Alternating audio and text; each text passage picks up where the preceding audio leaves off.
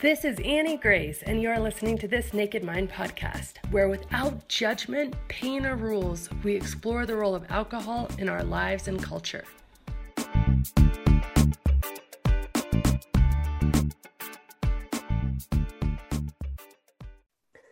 Hi, this is Annie Grace, and welcome to This Naked Mind podcast. Oh man, I am super excited to have today's guest because we were really good friends in real life when we were really little. So I think, like Darcy, I feel like you were my best friend in fourth grade. I think I spent like all the whole summer at your house. Anyway, this is Darcy Gechter. She is the author. Everyone. Hi, Darcy. So good to have you. This book, which just came out. And Darcy has a cool story to share about like my book, which is super random. So anyway, welcome. Thank you for being here. So fun. Thanks for having me, Annie. It's awesome. Well, I also thought you were on the Today Show, weren't you? I was on Good Morning America. So like the competitor show. So it's pretty cool. Like our class at Aspen was 54 people, and we have one person who was on national TV and one person who was almost on national TV. So that's pretty cool. Yeah, that's awesome. So Darcy, just for this book, okay, first of all, Darcy we're going to get into your whole story, but the first woman ever on the planet and still to have ever kayaked the entire of the Amazon River from source to sea, which is what I really want to talk about because it's mind-blowing and awesome and just so inspirational, I think, right now for women to be doing powerful, groundbreaking things. And I love that. So much. And so you were just like, we were just talking about it before we started recording. You were just in New York, recorded for the Today Show, did like 30 minutes of footage, sent them kayaking footage, and then. Yeah, then I got a call at midnight Sunday, and I was supposed to be on the show Monday, and they said they had to cancel because a third-hour staffer tested positive for coronavirus, so they canceled all their guests.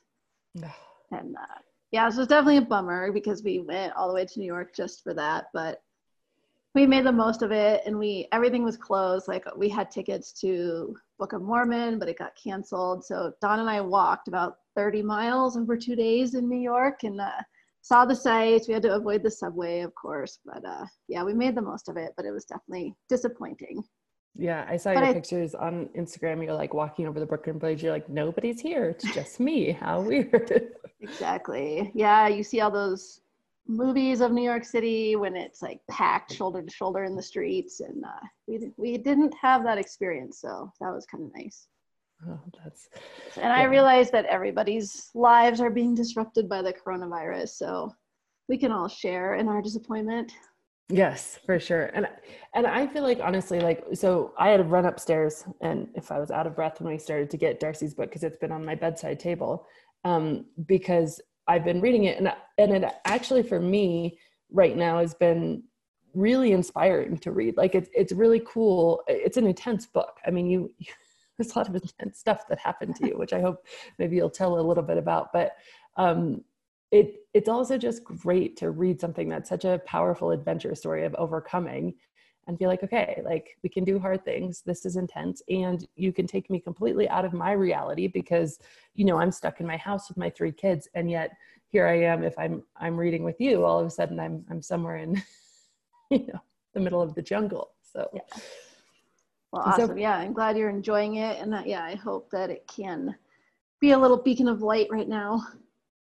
So when you were doing this, like, can you talk about, well, first let's talk a little bit about your journey, like with alcohol, because that's why people tune in to this podcast. Okay. And we always want to hear people's stories. So why don't you just talk a little bit about your journey there? And then I want to get specifically into your journey because I'm just personally fascinated with the Amazon part.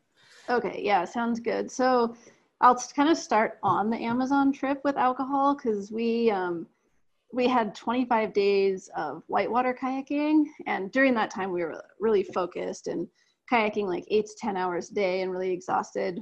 But then we got to the flat water and we had 123 days of flat water.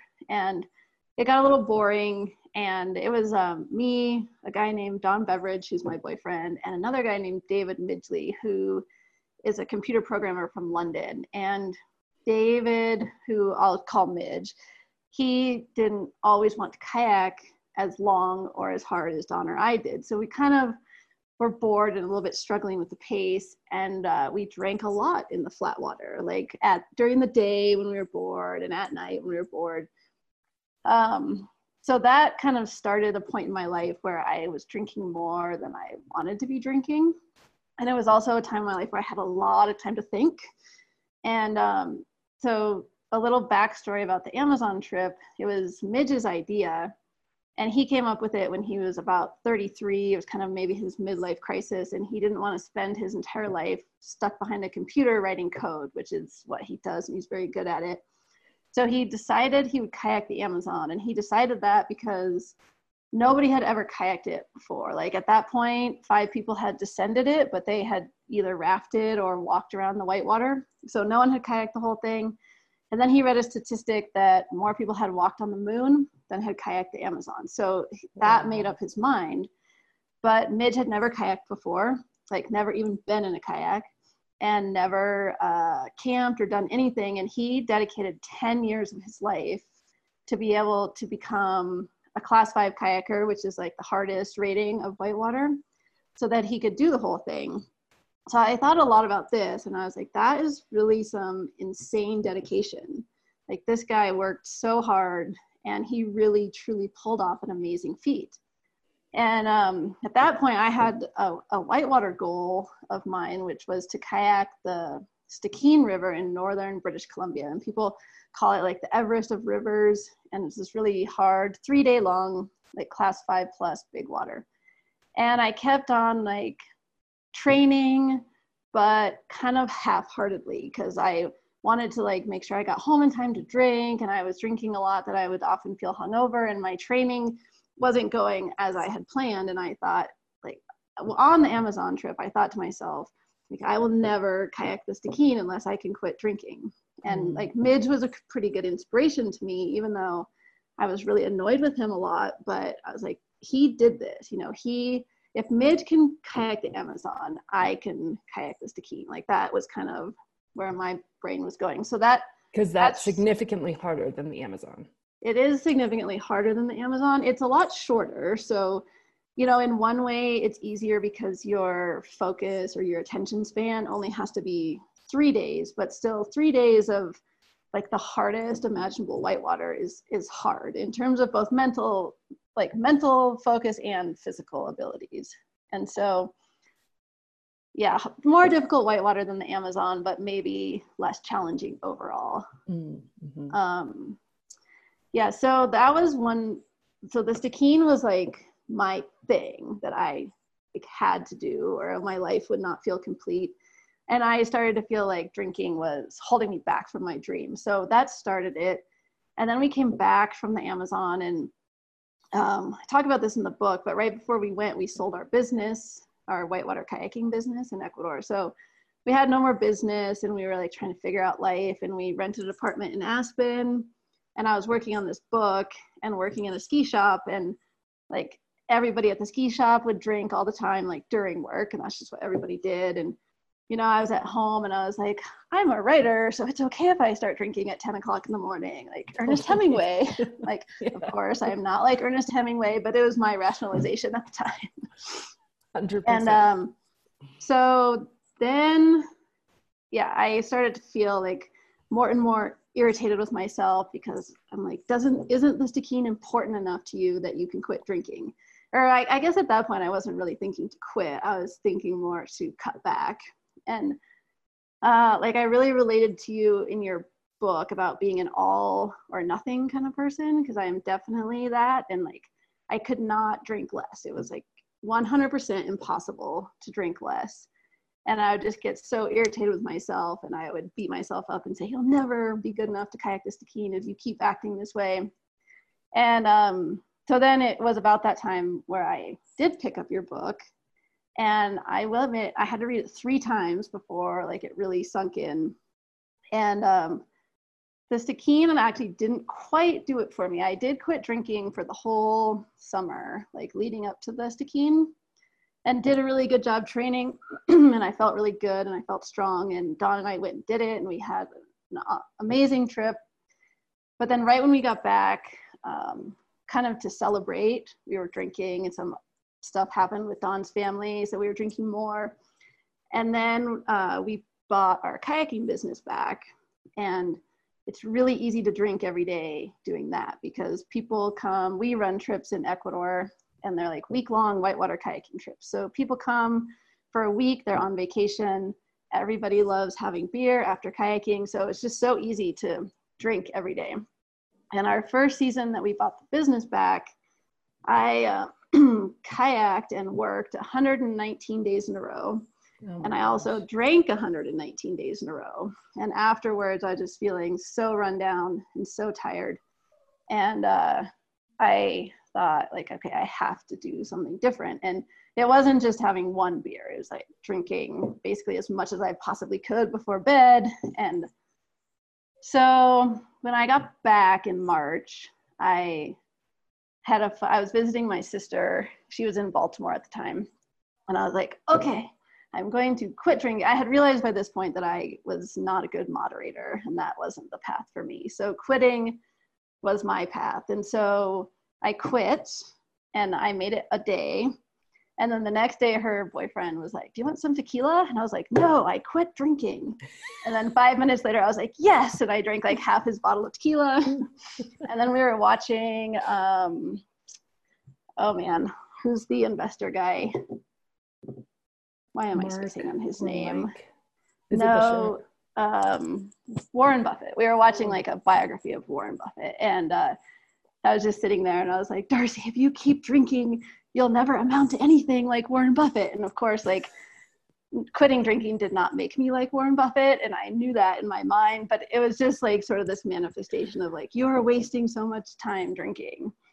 And then for some reason after that, I really quit. And it was so easy. And I never looked back. And that was 3 years ago. Oh, 3 years and 4 days actually now. Oh, congratulations. So yeah, awesome. Thank you. So we talked, let's see. Okay. So I'm going to get timelines confused. So we graduated in 1996 and we were at our 20th reunion, which would have been in 2016. Yeah. Right. So it would have been right before this actually, because we talked and you're like, I read your book. And I think you were like really into it, but you're like, yeah, I'm definitely going to, try to moderate. And I was like, well, that's awesome. Like, cause for me, I'm like, any path is good. Like pick your path. Like there's no judgment, just pick your path. And so we had that little chat and then, so that must have been like pretty. Yeah. So timeline wise, yeah, was that in the spring or the fall was our reunion? I can't remember now. So let's see.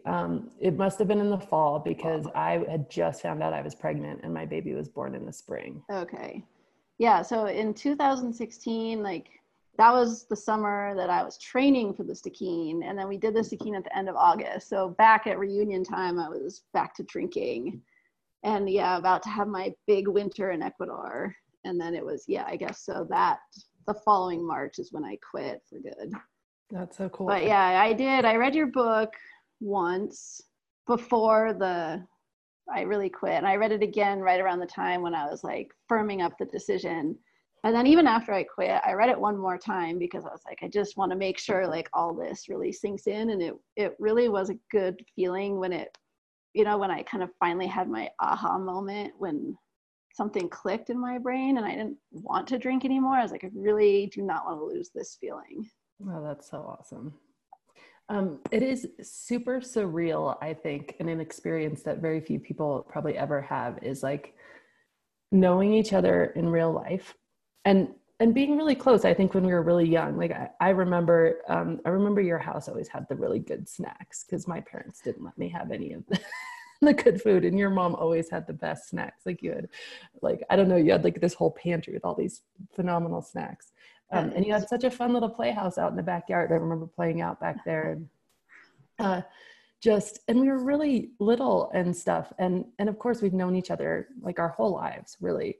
And then to read your book is super awesome and surreal, but it's like it's like an insight into your whole life and your world. And I just am having this experience because I think you are the first person who's written a book who like I really know in real life. And I don't know, I'm just curious how it was for you, because for me, like going to bed reading your book and being like, this is so crazy, like this is Darcy, like this is so crazy, I can't believe she did this stuff, this is nuts. Yeah, no, I definitely had the same experience reading your book, and we had not really been in touch for quite a long time. And so, yeah, I was, reading about like your brother and your dad, and like, yeah, I know all these people. And yeah, you're right. It's just like an interesting window into somebody else's life, or even if you know them pretty well, I think you're gonna be like, wow, have your eyes open to some new stuff. Yeah, because like, I mean, seriously, like we probably talked like at graduation, said, good luck. Yeah, exactly. And it's like, okay, 20 years later, because like fourth grade Annie is very different than 41-year-old Annie. Yes. And same. So that's just awesome. So anyway, so can you tell me now, like, all right, so you're on the Amazon, like where was your panic point? And I'm sure there were many, but where was your like, I don't know if this is gonna happen. What was happening? I'm pretty, like, kayaking has taught me pretty well not to panic, even in situations where panicking is really the natural reaction or what you should be doing. But like, you just can't in hard whitewater, because it could mean, to panic could mean a mistake, which could mean death. And so a big part of kayaking, like the hardest part of kayaking, is the mental aspect of it and really training your mind. So I become pretty good at, facing crazy situations or danger and being like, okay, what do we need to do now? But it was interesting to me, my scariest situations both manifested themselves in me being really pissed off at myself, of like, why did I put myself in this situation? Darcy, you're such an idiot. And the first one was in the construction site. I don't know how far along in the book you are, but one of the earlier chapters is us kayaking through a construction site where they're building a new dam on the river. And we had like talked to the project managers before we went and got them to stop dynamiting, because it turned out to be a good call, because we're at the bottom of like 1,000-foot deep canyon, and they were working like up on top, blasting like big rocks into the river. And so it was a really unnatural riverbed.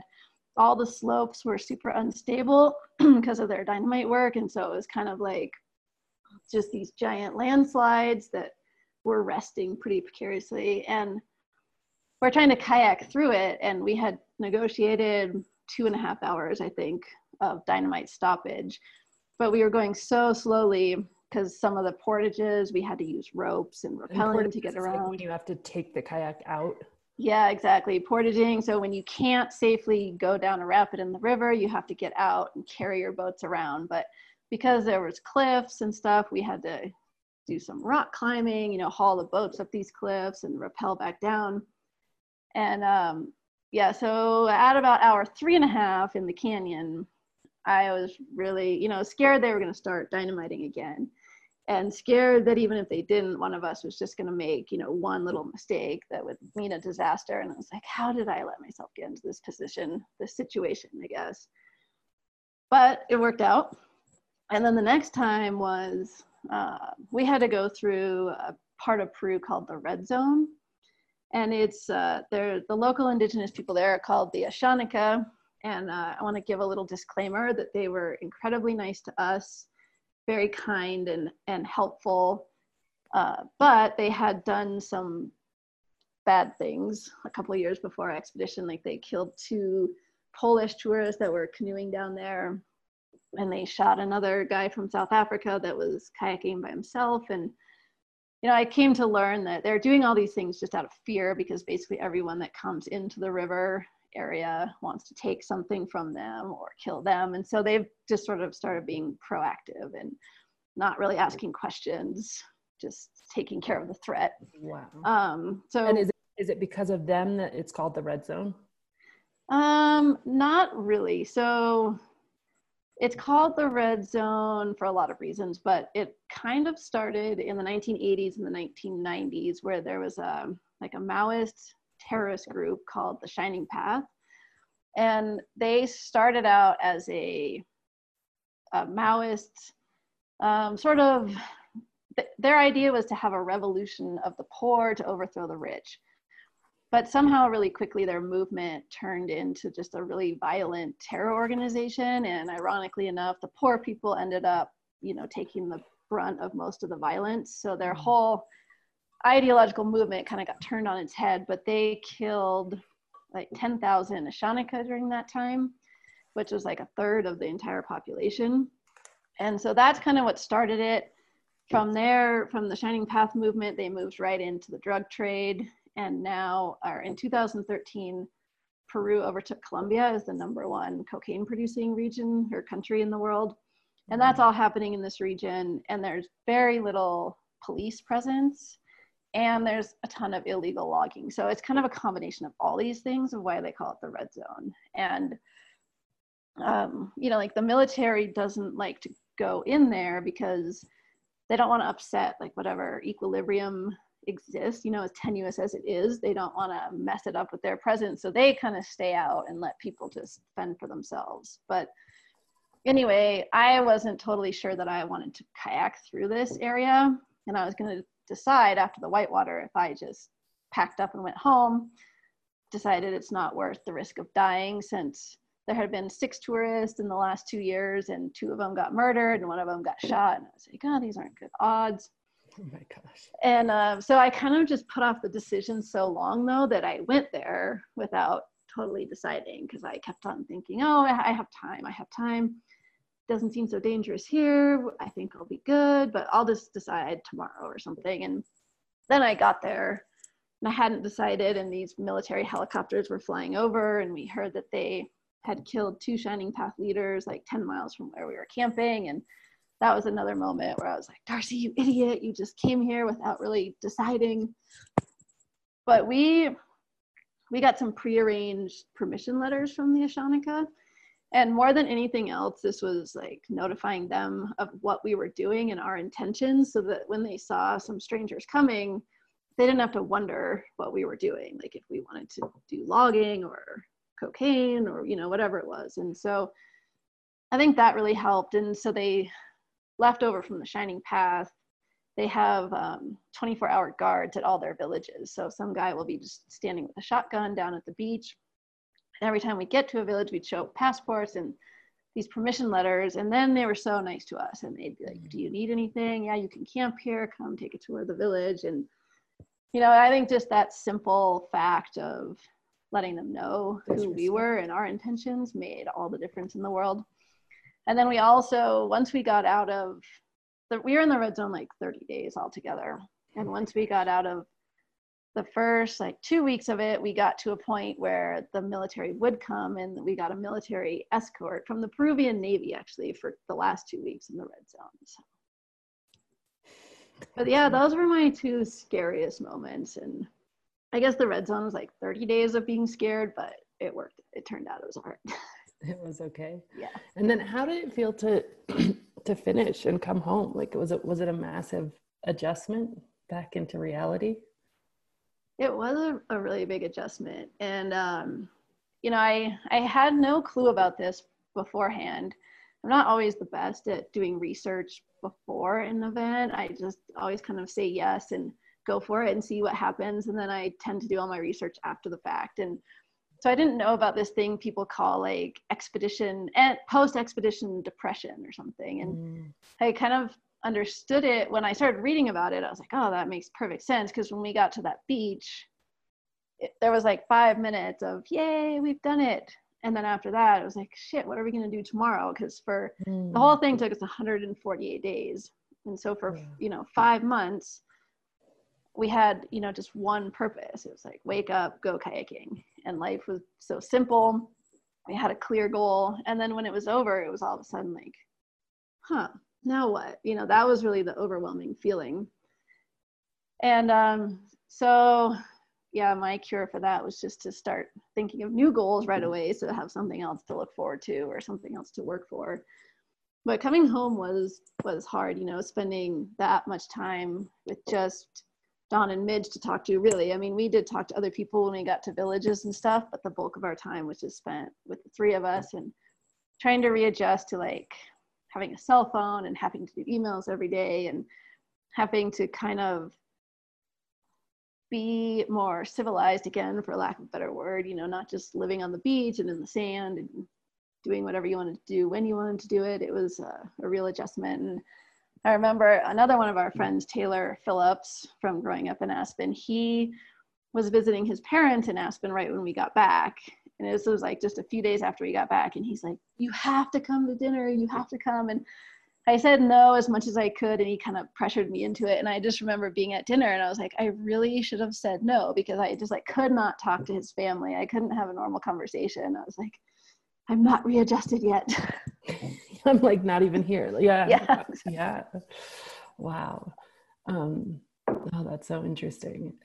People report that with so many things, like winning the Super Bowl, and then you're like, okay, what do I do the next day? Like, Yeah. or, you know, selling the business you've worked on for your whole life, and then like you wake up and you don't have to go to work, and it's like, oh my gosh, what's gonna happen? The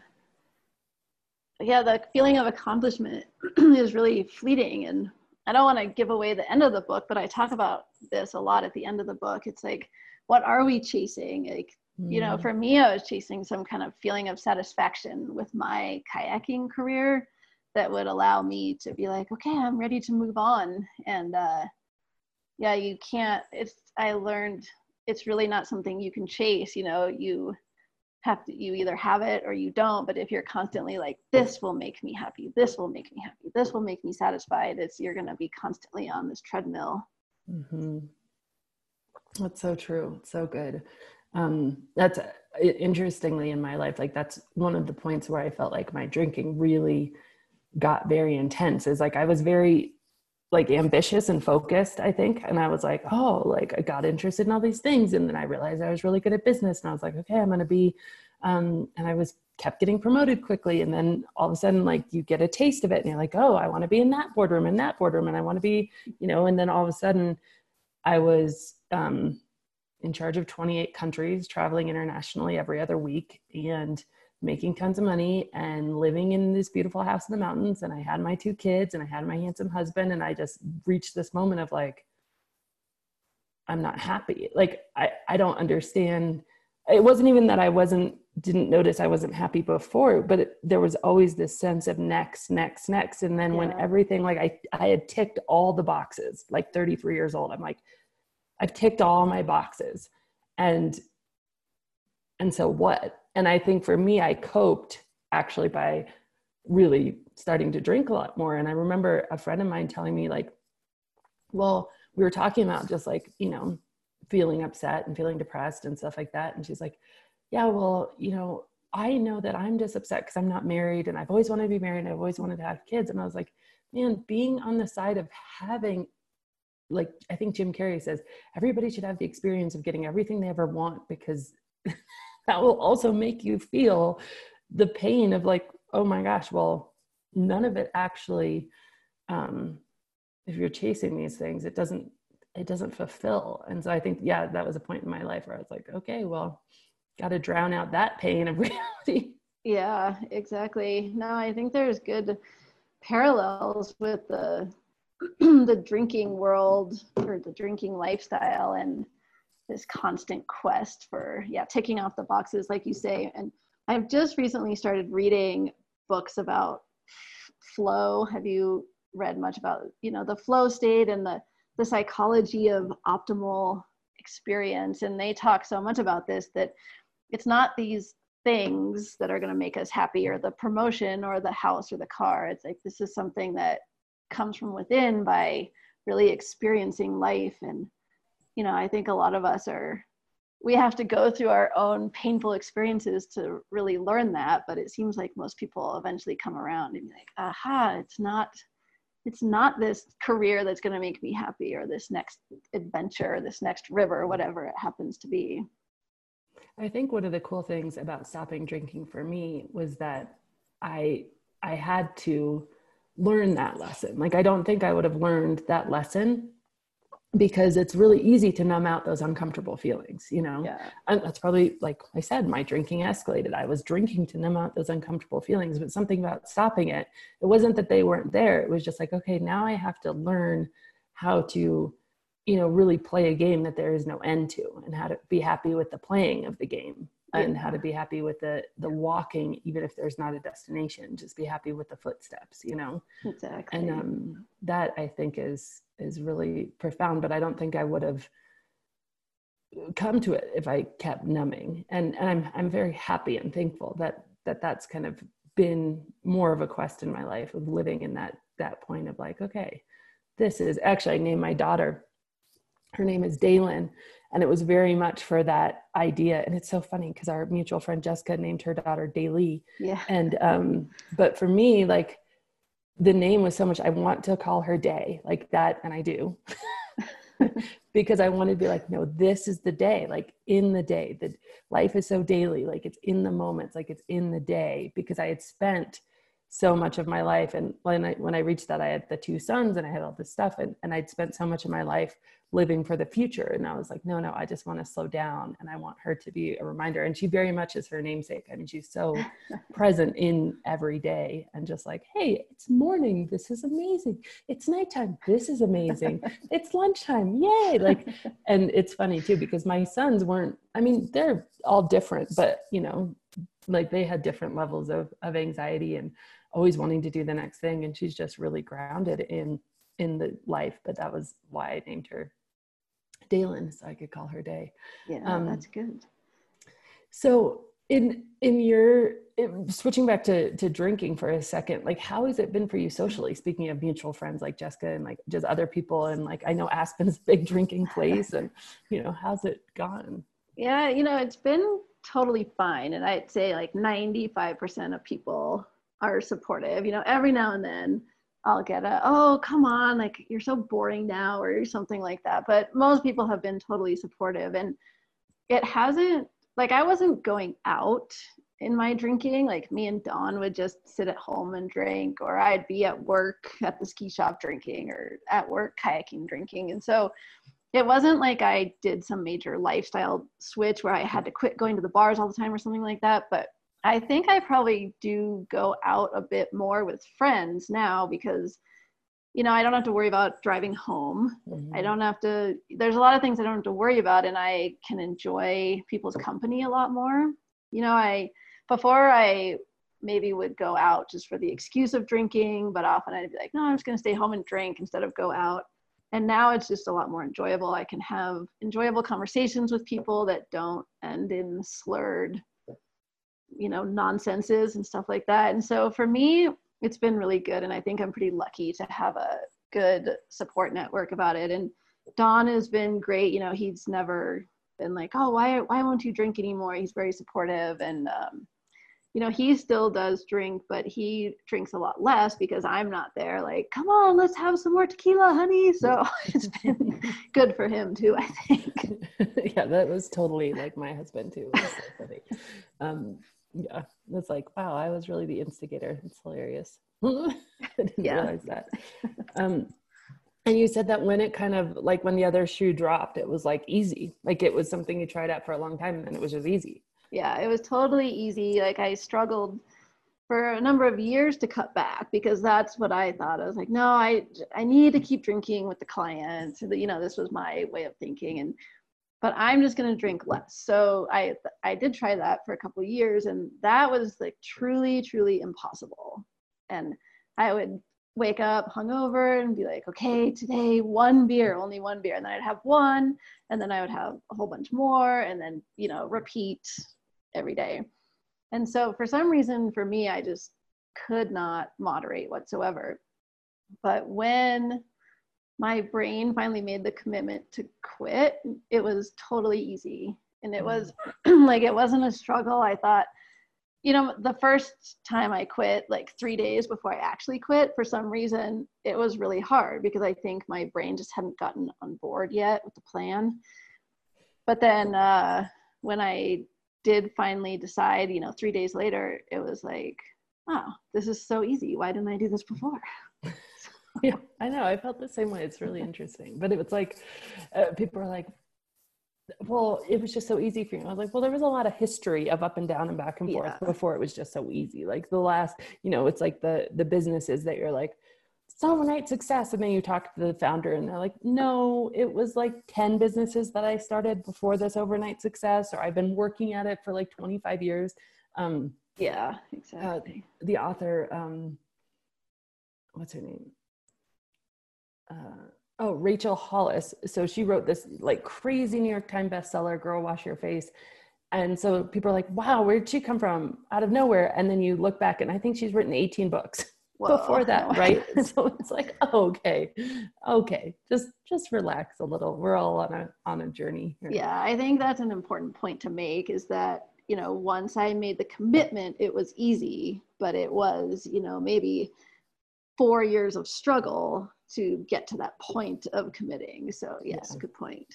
Yeah, the decision makes it easy, but you have to just really be.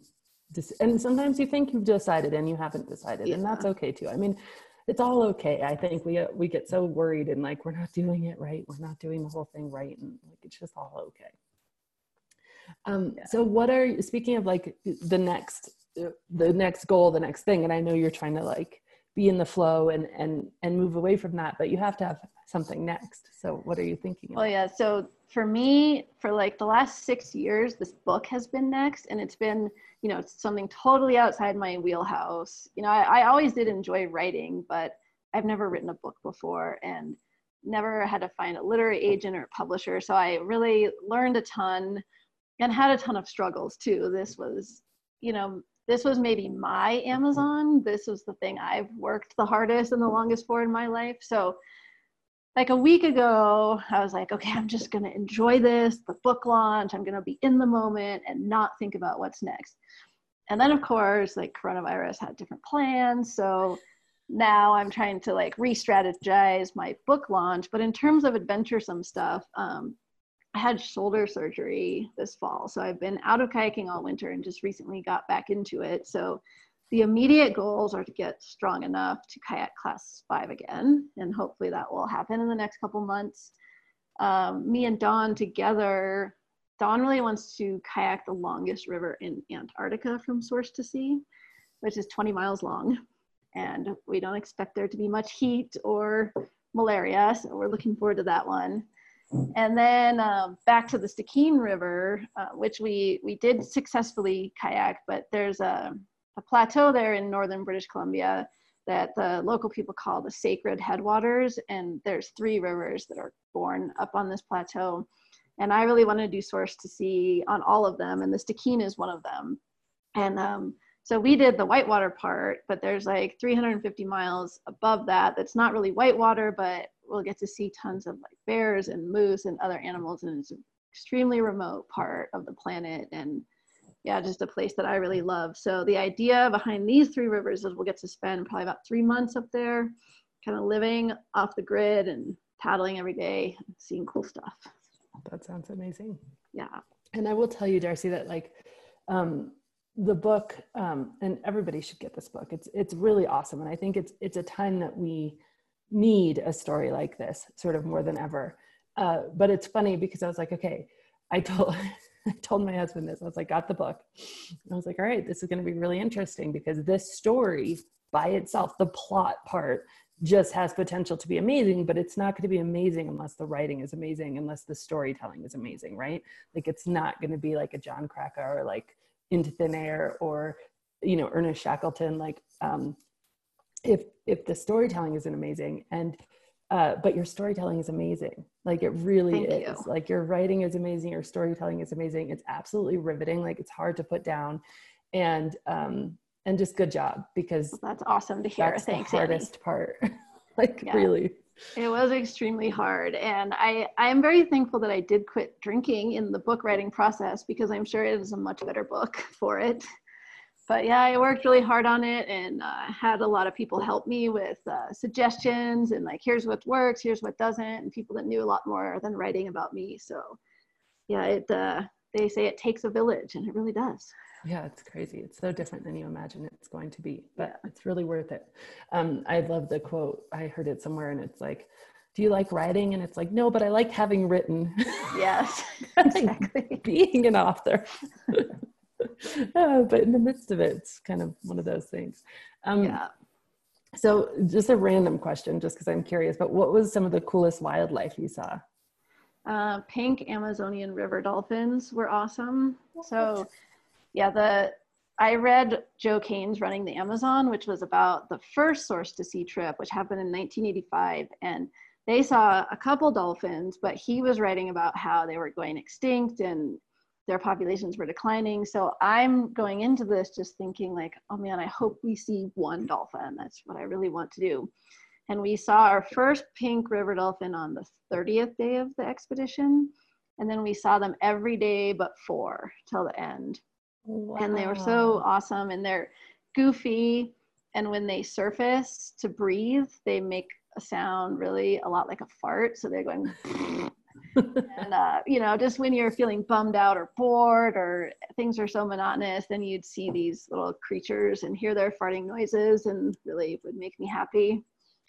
And then the second coolest thing, our last day out, we saw scarlet ibis, which are these birds that they're about 1.5 feet tall, and they're bright red, like the brightest red you can think of. And they travel in flocks of like 25 birds. So we just see these crazy bright red birds flying across the horizon. Oh, that's so They were really cool too. So, yeah. That's awesome. How fun. Wow, what an adventure. So I want to end with the question that I always sort of ask at the end of my podcast, which is like, if you were going to go back and tell the Darcy who is, feeling like, okay, 119 days, I think you said, of drinking and I'm getting sick of it, about what life is like now, what would you tell her? Well, sadly, younger Darcy would never listen to older Darcy, but younger Darcy. I could still try. I do think back on that. I mean, I got a lot of good advice that I ignored because I knew better when I was a kid, which I think everybody does that, but one of the annoying things of life. But I guess now my biggest regret about drinking, I did have a lot of fun times and blah, blah, blah. But my biggest regret is that I feel like I really wasted a lot of time. Since I quit drinking, I'm so much more productive and I read so many more books because at night, I have energy. And I think that might have resonated with me back then because I always have hated wasting time. And if I could have told myself, look, you are wasting so much time sitting around drinking. So if you would just stop sooner, think of all you could do. Yeah. Well, you've done more than most people. It's so cool. It's awesome. It's really fun. Well, thank you so much, Darcy. Thanks for having me. Just been awesome. All right, cool. All right. All right. Thanks, Annie. Bye. If you asked me about the one thing that makes this Naked Mind so different from anything else, I would have to say emotion. It is the emotion that people feel when they're really ready to make a change, when they've had that mindset shift, when they've gone through all the materials and the methodology, and they get this feeling that it's not that they never get to drink again, it's that they never have to drink again. And interestingly, according to all sorts of new research, it is emotion, especially positive emotion, more than anything else that predicates how long a change will stick, how long it will last. It is emotion. When you feel excited about the change in your life, when you feel thrilled that you're making this new difference, instead of feeling deprived or like you're missing out, everything changes. And it really makes it that this Naked Mind can stick for the long term. If you want to know more about how to truly change your emotion around drinking, I want you to join me at nakedmindpath.com. It is the path to changing your emotion, changing your feelings, and really finding freedom in your relationship with alcohol. And as always, rate, review, and subscribe to this podcast, as it truly helps the message reach somebody who might need to hear it today.